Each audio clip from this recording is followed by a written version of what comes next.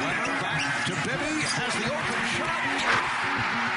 And it is like that. You don't like NBA basketball. And now, ladies and gentlemen of Honolulu, put those hands together. We'll meet tonight's starting five for your Sacramento Kings.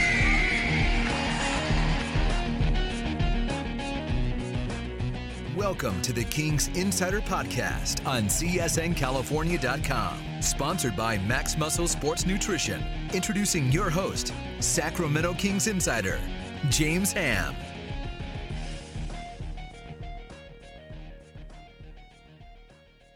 Welcome to the CSN Kings Insider Podcast, brought to you by Max Muscle. I am James Ham.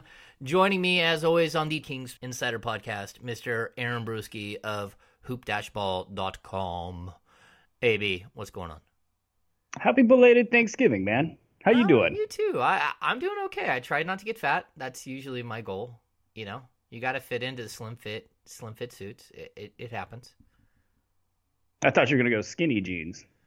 You No, rock the I skinny can't wear jeans? skinny jeans, man. You kidding me? No, I can't rock the skinny jeans.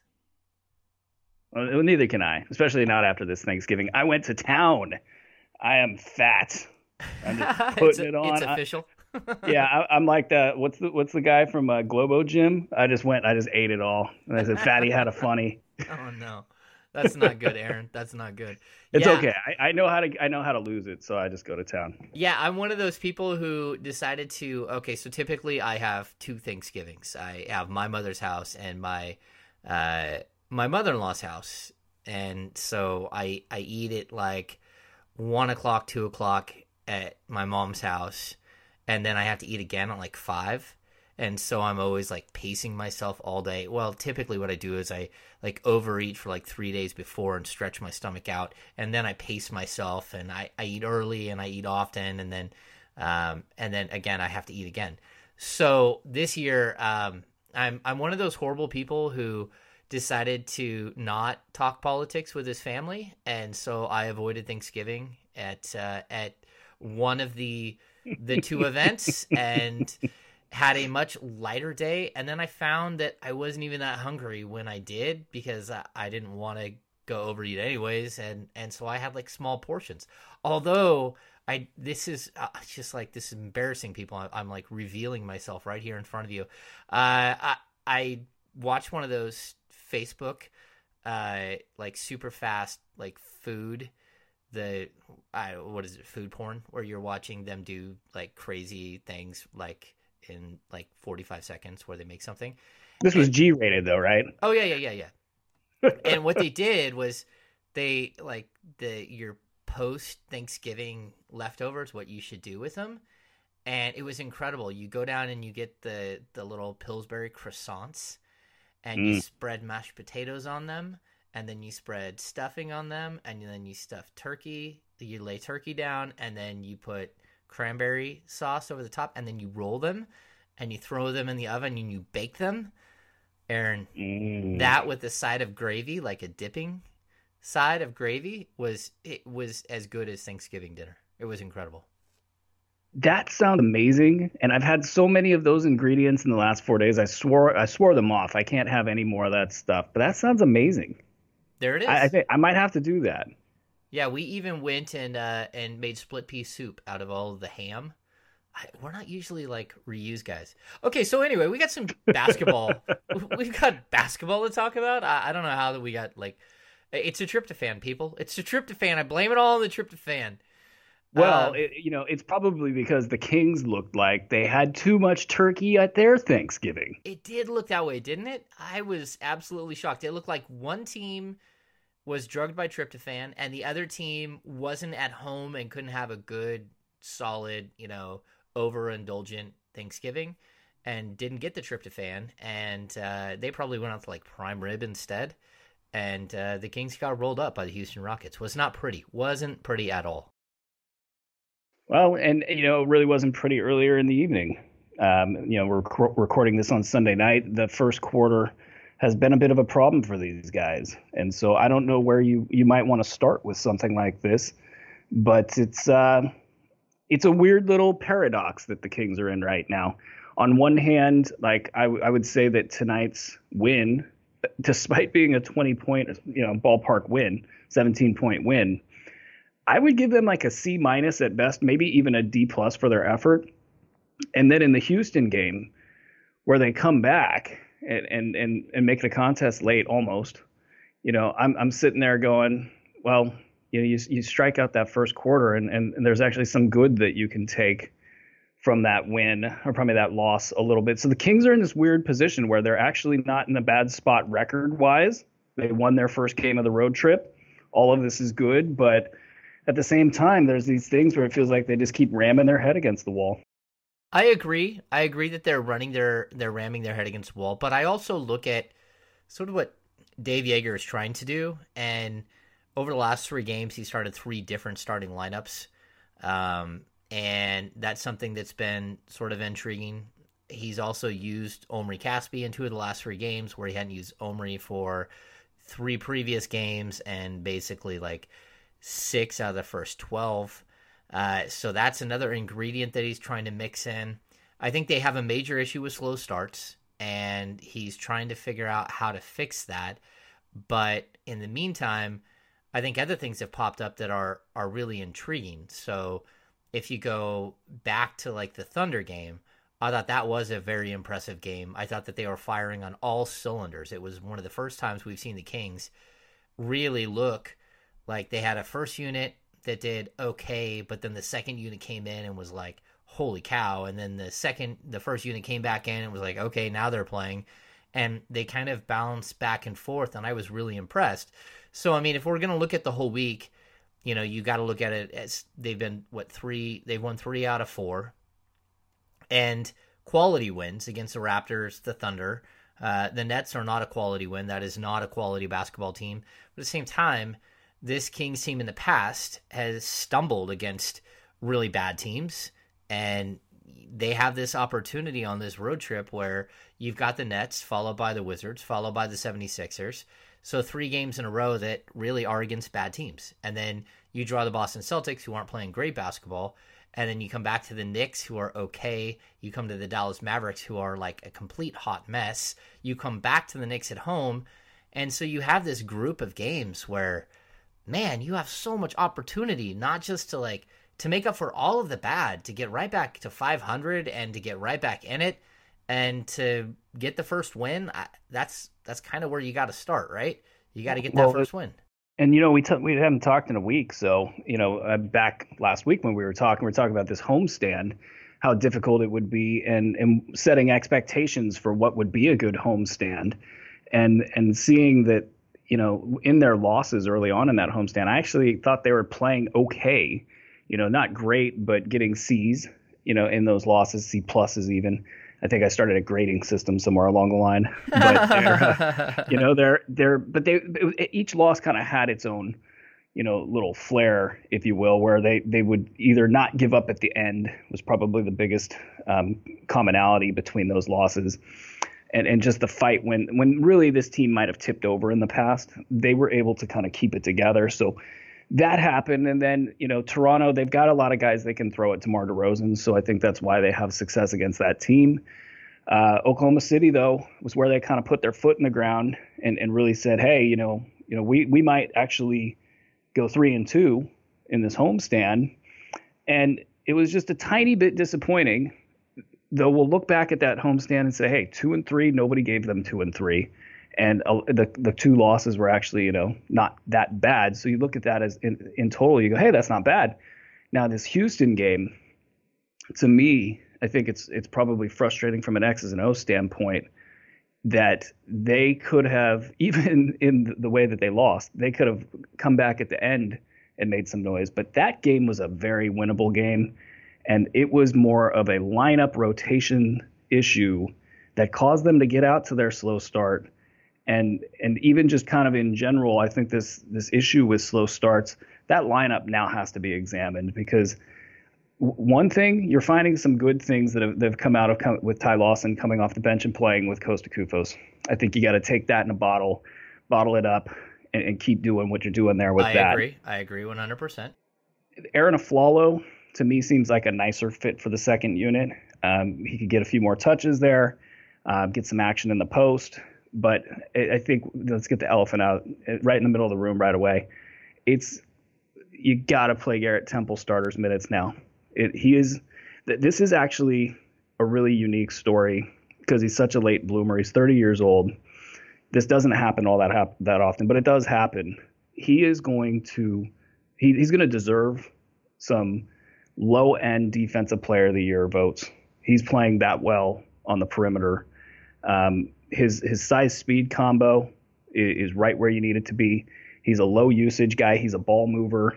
He fits with that unit, and they desperately need athleticism. When they started that lineup tonight against the Nets, that's a really slow lineup, just physically speaking. They're just slow.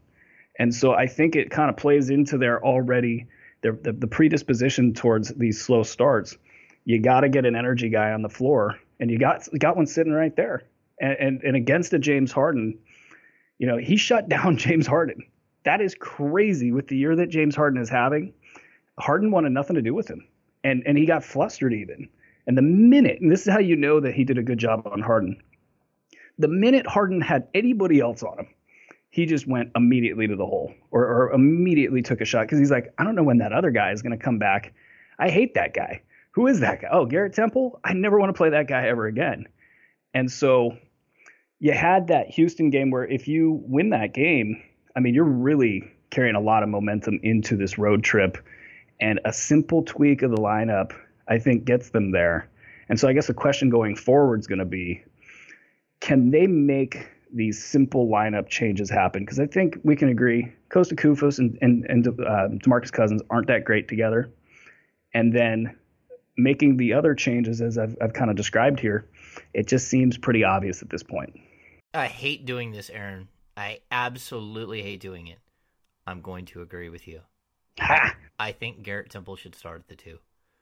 And it's been a while since you guys have had a solid shooting guard. It's because, look, I think that Darren Collison, DeMarcus Cousins, Rudy Gay can carry the scoring load. And I'm not keen on the two big starting. I think that I don't know why he went back to it against Brooklyn. That didn't make any sense, especially since Brooklyn doesn't have two bigs that they go to start the game that you really have to fear.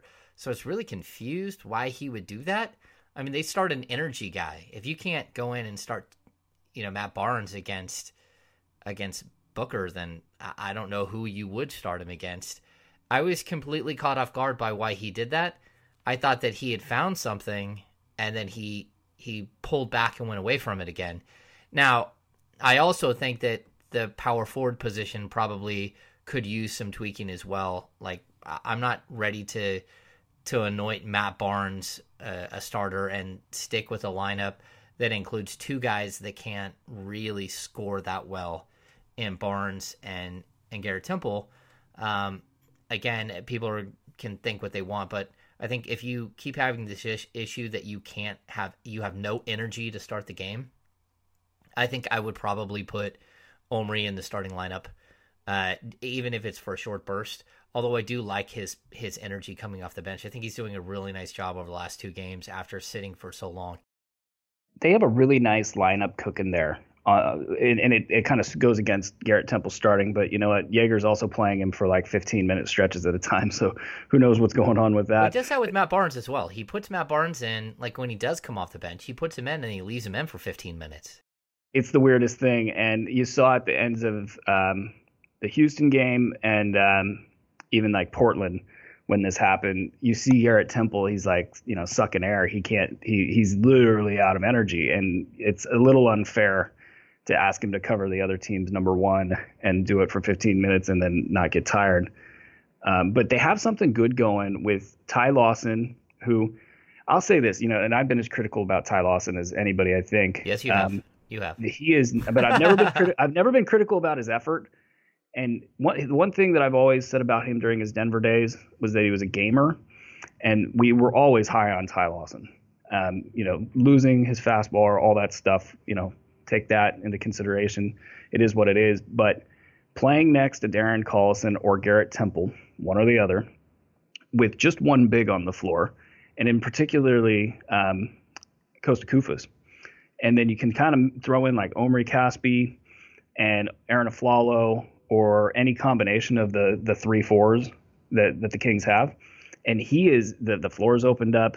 He's looked really good out there, but his toughness has really been impressive throughout the entire season as far as just how hard he has played. And I like if you just move Darren into the lineup, in the starting lineup permanently to address the slow starts and move Ty to the second unit. I like the combination there. But I think we saw a little insight into what Jaeger's doing. There was a play tonight where Darren Collison didn't know where he was supposed to go.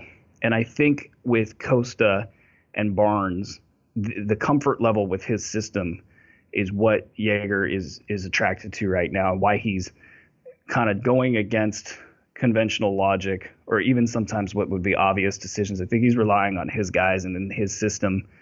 And he's kind of proving to be a little bit more constraining and saying, I want you guys to run my stuff than he was in Memphis. And he tried in Memphis to get those guys to run more, and they pushed back on him and they basically overrode him. But they were a veteran team and they could actually do that. So he backed off. And then I think in this case, what he's basically said was, hey, I'm going to do this my way. And so I'm not going to do the Willie Cauley-Stein thing. And I'm not going to throw Darren Collison in right away for 35 minutes because he doesn't know exactly what I want out of him. Because tonight he was animated on the sideline, practically running onto the court and rushing Collison from where he was supposed to be to where he needed to be. Mm-hmm. And then when he wasn't at the next spot fast enough, he was all over him again. And then a third time he was all over him. And it all happened on camera. And I thought to myself, I was like, I bet you that's why Darren's not playing. I bet you that's why. I could hear him also at times yelling at Omri. He was saying, "That's right, Omri. That's where I want you." You could hear him through the telecast. Mm-hmm. And I agree with you that it is a little bit of his team, of especially Caspi and Collison, both guys that missed substantial time. I mean, Caspi missed 10 days of training camp. And then Collison, of course, missed his first 8 games of the season, and Caspi falls out of the lineup completely. So he sat for I think it's 7 games. He got DNP CDs. Well, although 2 of those games he was actually sick. So I get what you're saying, that it is possible. So I'll just tell you what happened on, Friday morning. So I went to shoot around, and typically we don't talk to the Kings during shoot around. It's a weird thing. The Kings don't like doing media availability during shoot around, and you can get whoever you want in pregame for the most part, including Cousins. He's usually around, but they just kind of ixnay it. Well, I knew they were going on a trip, so I went early to go talk to Jaeger, because I knew I'd only get Jaeger. I mean, the Kings players literally filed out and hey, what's up, dude? As they're walking out, all of them hey, what's going on, man? Hey, how's it going? And then I went with a couple of the Houston Rockets guys who were in town, a couple of their beat writers, and talked to Jaeger. And I asked him, I said, I hate to ask, but since you do have 3 of the 5 starters from George Karl's 57-win team from a couple of years ago, and then you have another 5 or 6 remaining Kings players that played for George Karl the last year and a half, have you considered putting in a couple of George Karl's dribble drive motion offense plays to change the pace of the game with your second unit? I'm not saying you need to go away from the high post. I'm just saying, have you thought about trying to just run for 3 minutes with play sets that they already know, so you're not teaching them new play sets, your defense with George Karl's offensive ideas for just a short burst? And to my complete surprise, Dave Jaeger was completely caught off guard by the question. And when I went back and talked to the guys and the Houston guys, I'm like, well, that was kind of strange. And he said, man, one of the beat writers said, I thought that was a good question. And he's like, and I was very surprised because I've known Jaeger for a while, and he was it was almost like he had not thought of it and had no answer for you. And that really to me was very interesting because I haven't seen Jaeger have that reaction to anything. Like, he usually has an answer, and he had no answer. I think I'm just getting the sense that he's just trying to layer. He's installed in like a football team. They install the first play, the second play, the third play, the fourth play, fifth play, and in basketball it's similar. So I almost wonder if you're seeing him not want to play these guys in certain combinations. And really, we're just talking about Collison and Temple. And where do you put Ty Lawson? Because they started that game against Houston with Collison defending James Harden. And I know. It was like, that's basketball 101, man. But he started 1 of 7 from the field. I mean, yeah, but that wasn't because of Collison. but the problem was that everyone else in the world was literally, NBA Jam, like their hand was on fire. He saw Collison, Harden saw Collison, and literally put his shoulder into his chest, and poor Collison had to sit there and take about 3 of them, and that was one play. And then by that time, when Harden started working on the perimeter, and I also thought Harden probably decided to take the first quarter off. He's taken a lot of usage over this season, and I think he said, you know what, hey, I'm not going to be the guy, because typically he just doesn't play the way that he played that night. But he wasn't good the whole game. He wasn't. Well, there was a couple. I mean, Garrett Temple ate him alive, and that is really strange to say, because I thought James Harden this season might be the best offensive player in the NBA. Like, his size speed combo, the decisions that he's made with the ball. I mean, it's really been fun to watch. And he's not a guy that you typically go, okay, he's really fun to watch. He's added this passing element to his game. Yes. But he's cut. He's practically uncoverable. But then here comes Garrett Temple, and he just can't get an edge on him. And so that was interesting. But the Kings it was the classic overhelping. The overhelping on the threes. And again, that was lineup, It was like they were just dead in the water to begin with. So, that was tough. I mean, and that's where, you look at this game against Brooklyn to kind of forward this. You go, okay, there's a slow start, 2 through 4, Aaron Aflalo, Rudy Gay, and Matt Barnes are not the fastest group. And then Cousins is not the fastest player. So, again, especially against a team that's young with a lot of athletes, that wants to run, that's playing small. I mean, it was kind of easy to see that coming. And so you just wonder, you've got some real critical games. You've got a wounded Washington team that's playing terribly, that's kind of infighting, if you will. Yes. You get Philly, who they're better than their record indicates, and that'll be a fun little competition between Cousins and Joel Embiid, if Embiid plays. Oh, and you'll get a Nick Stauskas reunion. That'll be great. But these are huge games. If they go 2-4 on this road trip, the hit pieces are coming. The trade pieces are coming. I mean, you've already seen the foundation laid for that. So I just wonder with Jaeger, it's like on the Temple side, correct me if I'm wrong, but I feel like a casual fan could see that he should be on the floor 30 minutes or more per game.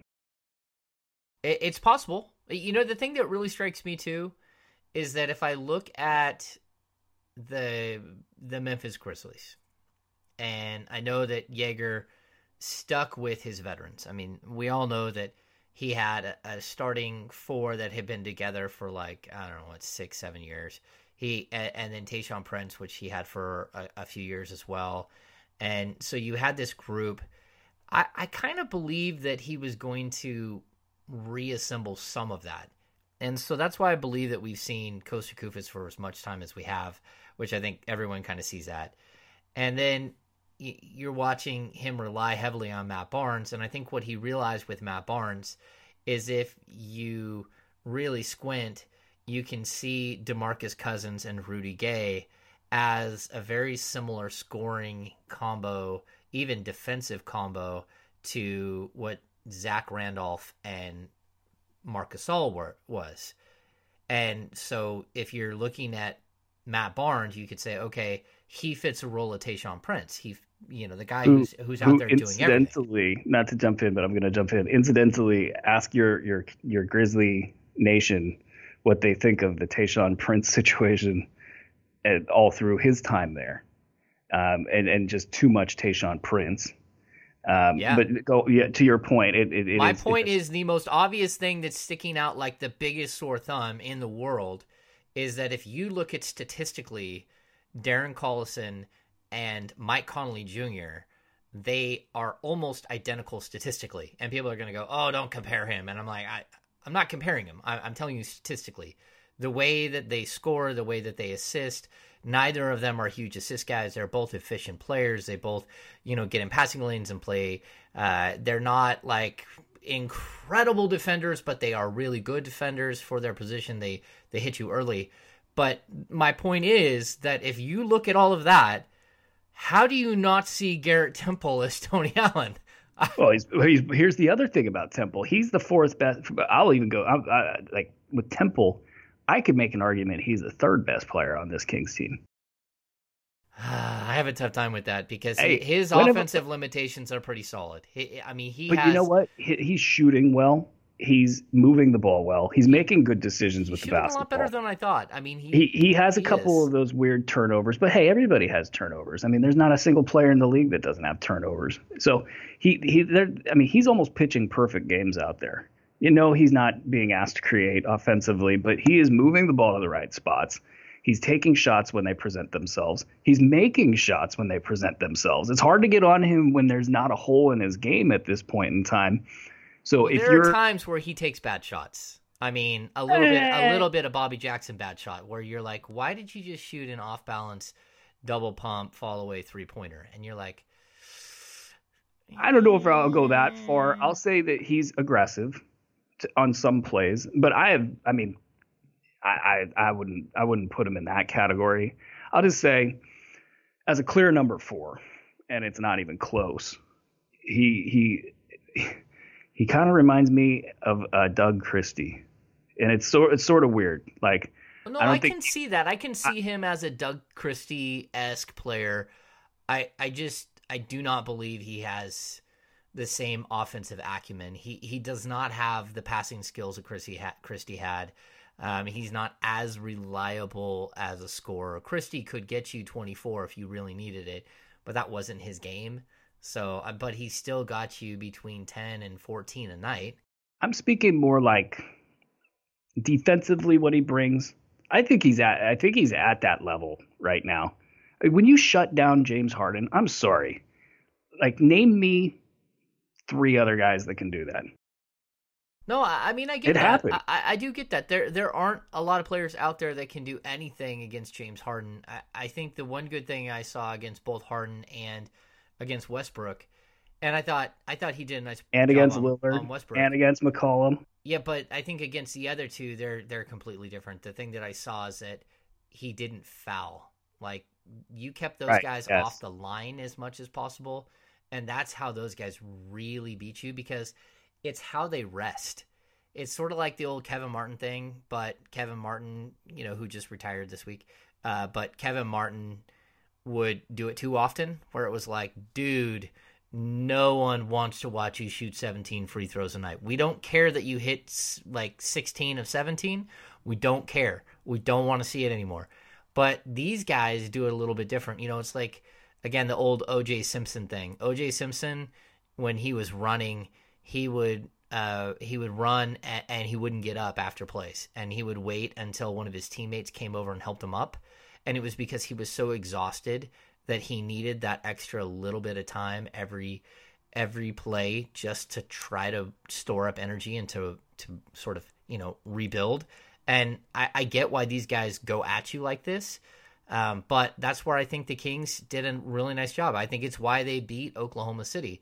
Like, whether Westbrook had 30 points or not, it wasn't an efficient, like, Westbrook-esque game. I think they did a really nice job of limiting both those guys, and it's by not biting on all the fakes, by making Westbrook beat you with follow-away jump shots, which he tries to do, which is horrible. And Harden, I think Harden didn't have a great night, but at the same time, I think that was a lot of the Kings' defense. Yeah, it gives you glimpses, though. If you take away that first quarter where you had all these those Swiss cheese defense, basically. So many deficiencies to cover up that you couldn't really figure anything out. They played them very tough. I don't think Oklahoma City's that great of a team right now. At least they're not playing that well, but obviously won there, beating Toronto. I mean, you're seeing glimpses of what they can be. And now they get Washington, John Wall, Bradley Beal. I mean, you're going to have Darren Collison and Garrett Temple locking those two down. You got an Otto Porter. You got a number of guys that can match up there. And you got DeMarcus Cousins who can handle Marcin Gortat.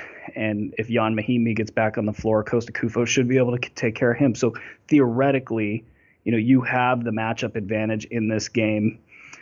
The question, I think, really that this all boils down to is, can the Kings finally get that perfect lineup on the floor, get some continuity built in? I mean, I think we know who their starters should be.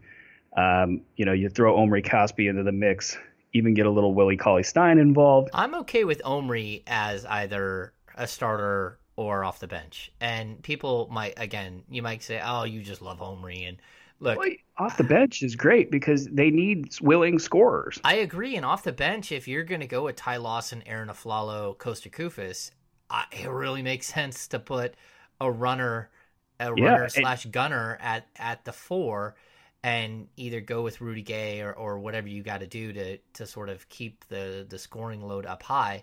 But I think the other thing that I've seen over the first couple of games that he's actually got to play is that Caspi is, number one, he runs his cuts harder than anyone on the team. And whether he has the ball or not, they aren't giving him the ball on most times. But what he's doing, I've even watched him, he'll circle around Cousins and he'll give Cousins man almost like an annoyance, like he's swatting at Omri, get away from me. And while that happens, Cousins is able to just slide in that little bit to get a ball and go right to the rack. And I think it is helping. There's chemistry there too. And you saw that with, the DeMarcus Cousins 3-point barrage against Houston, where he, Omri got a ball and he could have easily shot the 3. But he just kind of he knew that Cousins was on fire, and that Cousins hitting that would probably be bigger, not only just in that game, but just for the team as a whole. They got that chemistry. They're good buds. I think what you're seeing here with this is there is a perfect lineup for this team, and it involves moving Aflalo to the bench. It involves putting Caspi into the rotation. It involves Kufas as a backup center purely, and really, from there, I think you're just Ty Lawson coming off the bench, obviously. Matt Barnes could start, and you could also rotate a different starter in there. If you want to move Matt Barnes in and out of the starting lineup, that's fine. But then really you're just sprinkling in McLemore and Willie Cauley-Stein. And if they play well enough to earn more minutes, they do that. But with that second unit, you can take advantage of those young guys being able to run up and down the floor. You can create kind of the slow team and the fast team, if you will. But that starting 5, though, Collison, Temple, Rudy, Barnes, if you want to call it that, and Cousins, that's pretty formidable. And I hate to say it, but it is actually a kind of a low-end playoff team roster. So like an 8 seed, 7 seed roster. It is that. This West is not that good this year. In the bottom part of the West, these teams are soft. They're shallow. They're not that good. And the Kings, if constituted correctly, can win these games. So my thing is, are they going to start playing the right guys and in the right order and really take advantage of these 6 games? I mean, they could easily go 5-1 in this stretch.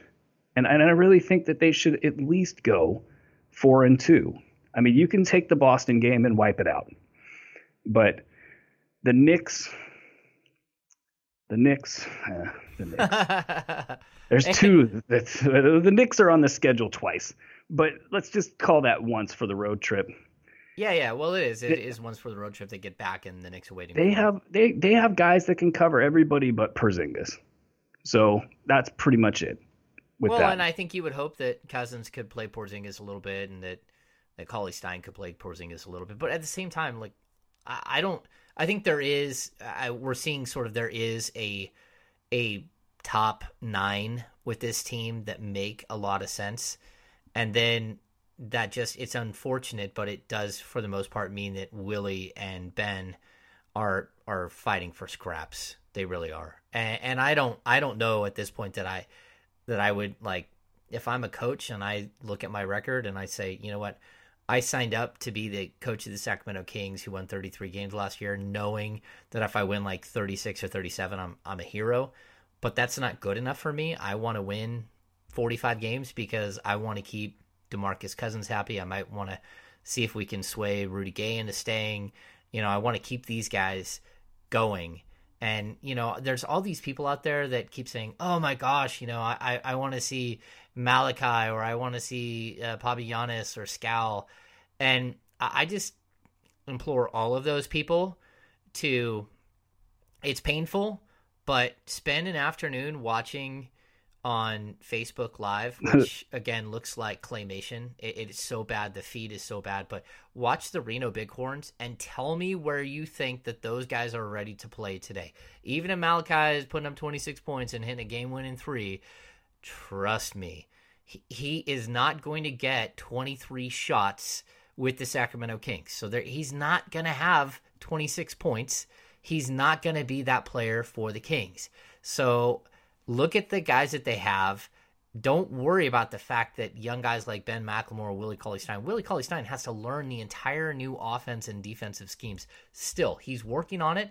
He just doesn't. He's just not learning it. He doesn't know it, and he's not getting the playing time to develop either. But I mean, he's a potential guy that you could send down and have play with these other guys. The one problem that if you do watch Arena Bighorns, I'm just going to be honest with you, Aaron, they don't have a point guard. So Isaiah Cousins is not a point guard. He's a shooting guard. And Lamar Patterson is not a point guard. He's like a wing. And so they're out there in this like painful thing where you got 4 or 5 guys who think that if they have a 35-point night, they're going to the NBA the next day.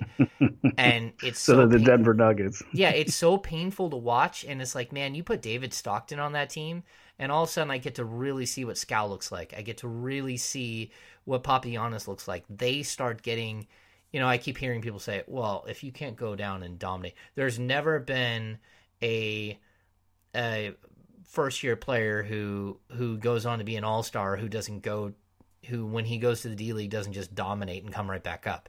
It's like, but how is that possible when you're Scal or you're Papagiannis and you, I mean, it doesn't matter how many times Papagiannis rolls to the basket, they never hit him at all. So it's tough. Let's do this little exercise here, because I'm sitting here saying that they should be 4-2 on this road trip. Because I mean, really, you're looking at Philly, Washington, Philly should be wins. Boston, you could call that a loss. You could call New York or Dallas a tough game, but neither team is really playing well, and Dallas has been outright bad and decimated. So if they were to do the 4-2 over that trip, that'd put them at 10-12. Just nearing 500, they would probably be in a playoff spot, because right now they're just, I believe, a game and a half out of the playoffs. I don't have the standings in front of me. Yeah, they were a game and a half, but it looked like last time I checked, the Lakers were winning. And I don't want to make Kings fans throw up, because last time that the team hit the 8 seed, like everybody overreacted and it was hilarious, and then everything imploded. So I don't want to make Kings fans throw up or get any post-traumatic stress syndrome. But if you just look at this schedule here and you do a quick flyby after the road trip ends, you get the same bad Knicks team. You get a Utah team that's tough. You get a Los Angeles team that's both playing over their head and isn't deep. You get a Houston team that's also shallow, that plays no defense, that they can beat. Memphis has multiple injuries. Dallas, again, we already talked about them. Portland has the worst defense in the league. You get Utah, who's good. Minnesota can't play their way out of a paper box. You get Philly, who's known for tanking. You get Portland, who, again, is the worst defense in the league. You get Memphis, who has problems. Denver's at the bottom of the West. Miami is running out of players. The Clippers, Golden State, it starts to toughen up again. But my point is, we can go through January even. The NBA has turned into a very top-heavy league all of a sudden, and the Kings have talent to where they can win almost any game now. And if you keep going into January, you're going to find a lot of teams that aren't that scary. And so I guess my thing is, to bring it back to this road trip, is if you can get rid of all this noise surrounding the team of, oh, we got to get rid of DeMarcus Cousins, oh, Vlade Divac is doing a bad job.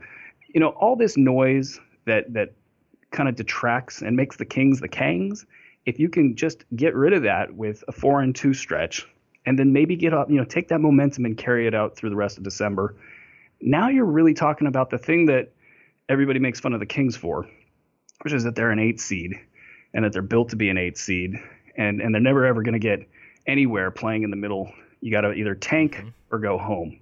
But when you get respectability, and you mentioned it earlier, what if we win 44 games? Which, by the way, the road to 44 is looking a lot better now. What if we win 44 games? Maybe you do convince Rudy Gay to stick around. Maybe you don't even want to talk about that right now because maybe Kings fans aren't ready for that. Maybe you do keep Darren Collison, but maybe you make Sacramento a place that free agents would consider and agents would consider sending their players to, and start to scrape away from the toxicity that kind of characterizes the Kings and the way that they're characterized in the media. This is your chance, and it's high time for the Kings to start putting their best foot forward. So I would like to see them, if I had my way, I would like to see them get that rotation in order and get the right guys on the floor, kind of throw caution to the wind. Maybe the system's not ready for them. If it is the system that's saying, hey, I like Costa because he stands in the right place, and we're able to build off that because we can learn the next step in the progression. I don't want to put Darren in the starting line, or I don't want to put Garrett in the starting lineup because we haven't really learned it with these guys yet. And if I throw in another variable, maybe that's going to screw it up. Throw caution to the wind, get your best players on the floor, go 4-2, and then look in December. There's a path to above 500 here, and it's actually not that hard to see. And I wouldn't be shocked if they actually were quite a few games over 500, but they got to avoid the implosion that the Kings are known for. Yep. They have to avoid the win 2, lose 4, which I think the nice thing that they did do that this week. They were coming off a losing streak. They won 2, they lost 1, they came back and won 1. Now it's the Brooklyn Nets. I'm not gonna throw a parade because they beat a really bad Brooklyn Nets team without even Jeremy Lin. But at the same time, there's something that Cousins said following the Nets game. He said, I don't really know how to explain it. We just go to another level. It's unexplainable. It happened tonight, and we were able to get the game out of reach and seal a victory. He's talking about this ability that this team has to all of a sudden do this oh my gosh moment. I think if you look at what Cousins did the other night, he hit 4 3-pointers in a 2-minute stretch, and I think he had 12 or 14 points in the 2-minute stretch. It was incredible. You look again against Brooklyn, they had the Matt Barnes situation where he got called for a flagrant 2, which again, I don't agree with. I think it was a flagrant 1, but I don't agree with it being a flagrant 2. I also don't think that Cousins should have got a flagrant a technical for smacking Scola. But, they gave up a 16-2 run or 14-2 run after Barnes got called for the flagrant 2 and was tossed from the game. But then the Kings came back with a 16-0 run in 2 minutes. It was a 2-minute stretch. And I think it was 7 or 8 consecutive defensive stops where you're like, holy cow, they keep coming up with the big play and boxing out and doing the things that you have to do to win games. So I think there is a road to success this season. It's just, I think we've touched on it. It's finding the right pieces at the right time. Sort of the puzzle pieces are there. You're just still trying to jam them into their right fit. And I don't know that I don't know that I think that Jaeger has found the right fit. But again, he knows his team better than we do. He's around this team. He knows what he sees behind the scenes and what may or may not work. I just think that there is a path to success this year where I think in other years we knew last season that the season was over 10 games into the year when things were going south and George Karl and DeMarcus were done. And you already knew it was done. The year before when they fire Michael Malone after 20-something games and you know that the season is over right then. I think this is the first time in a while where you're 7-10. 7-10 doesn't sound very good, but when you're a Sacramento Kings fan, I think 7-10 with the schedule that's right in front of the Kings it doesn't sound that bad either. And I actually think that they have an opportunity to get on a roll here and make some noise. And then, again, if you take away the 2 overtime losses, one of which they should have never gone to overtime, actually both of which they should have never gone to overtime. Cousins hits the layup and gets the crazy foul call with Hassan Whiteside in Miami. And then the second game was where Rudy Gay decided to, with 9.5 seconds, dribble and then take an off-balance 3 as opposed to driving to the rack against Portland.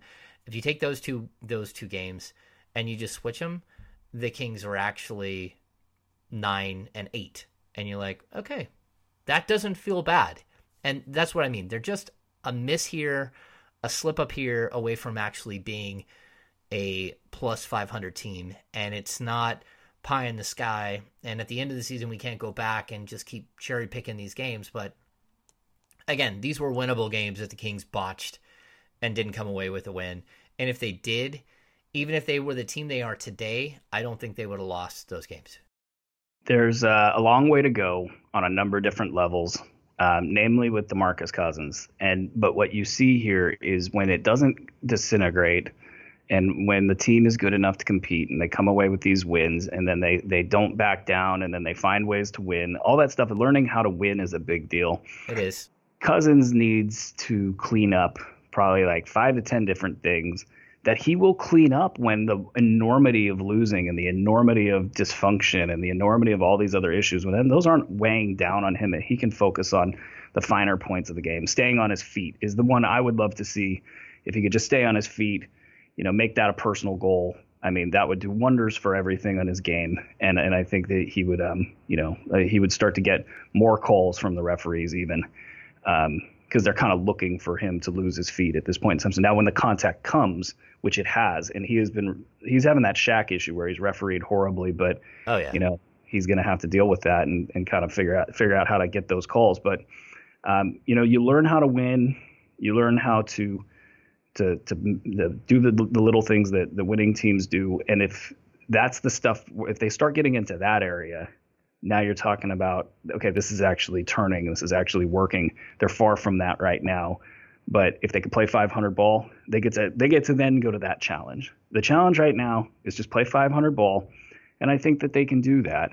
But a lot rides on these next 5 games, because the Sharks, they will be swimming. That's right. All right, so we got to wrap this thing up. We can't stay with you all evening long talking Kings basketball. There's other work to be done. Aaron, do you have any final thoughts? No. This is 2 weeks in a row. I haven't had any final thoughts. Last week, it was because of no sleep. This week, it is just general not having anything to say. Wow, I think not having anything to say, people are going to argue with you, because I think you had things to say there throughout the entire podcast. Maybe I got them all out there. Maybe you ran out of things to say, Aaron. I ran out of things to say. So I'm going to say this. I've talked to Omri Caspi quite a few times over the last 2 weeks, just because things are floating out there and you got to get to the bottom of it, and things haven't been going well for him. I'm happy for him that he's had a good 2-game stretch, and by no stretch of the imagination am I going to say that everything's fixed and he's been incredible and he's the answer to all the Kings' problems. But I will say this: when he had his first game that he got to play in, which was the Houston game, and I honestly believe that Dave Yeager threw him in because they were absolutely getting destroyed and he had nothing better to lose. And to watch Omri go out there and really actually make a difference was pretty cool. But following the game, Caspi said something in the locker room that I thought really, really struck a nerve. And he said, it's my bad for not earning the coach's trust earlier. And that to me was someone who wasn't trying to pass blame, wasn't trying to say, get me out of here now. It was someone who was saying, look, I am at fault in this situation as well, and now it's time that I start building on things and getting better and earning more trust and more minutes, and who knows where this thing goes. But he would still like to be in Sacramento. He would still like to be a member of the Kings. He just doesn't want to sit for 6 out of 12 games he sat, or maybe it was 7, in the first 14, he sat and didn't play at all. And as someone who's a free agent and who has all of these other things working against him, you just start to have anxiety and you're stressing out and you're freaking out because you know how much is riding on this. And I feel that and I get that. And so I'm happy for Omri Caspi. He had a good 2 days where he actually got to play. And I think he was actually a contributor and he did nice things. I have actually a final thought. Okay, and that was the end of my final thought. So go ahead. This is real quick here. For all the talk about trades and this is and that's and the guys don't want to be here, they don't want to play with each other or whatever have you. This team needs each other. Rudy Gay needs the Kings because the Kings need Rudy Gay, and the Kings need Omri Caspi, and Omri Caspi needs the Kings. It's really funny. I read somewhere that there were 13 different players pulling in different directions. I actually don't think that. I think it's actually 13 guys pulling in the same direction. And I think they just don't know what they're pulling for. You're right. I just think that they need each other. And it's an interesting little dynamic that could be created here, again, if they survive this thing, in the next, 5 to 10 games here, where they could actually end up having a depiction of a good, fun basketball team. Yeah. And I'll say this too, the last thing, they're not fighting. There is no man, I wish Omri would stop talking to the press, or man, I wish this or that. I all of them that I've talked to, none of them seem to really have anything but good things to say about each other. They're getting along off the court. I continue to hear good things about DeMarcus and his teammates and, him growing up and actually being pleasant to be around. His teammates are like, this isn't, so many new guys. Most of them are like, I don't really know what the deal was. We're not seeing all this issue. There hasn't been anything behind the scenes. Usually there are plenty of things behind the scenes that either we know about and can't talk about because we don't have anyone who will go on the record, or they just, they bury and do a good job of that. I haven't seen any of that stuff right now. So I think the Kings are actually in a good spot, and that's good. So hopefully they can start trudging forward and doing something better than they have done in the previous, 10 years where they haven't made the playoffs. So, All right. So that's going to do it for this edition of the CSN Kings Insider Podcast, brought to you by Max Muscle. We will be back next week. We will have another guest. We will have more Kings basketball to talk about. We might even know whether this team will be 500 or not on this road trip. But it should be an entertaining week of Kings basketball. So for Aaron Bruski, I am James Ham. We will see you very soon.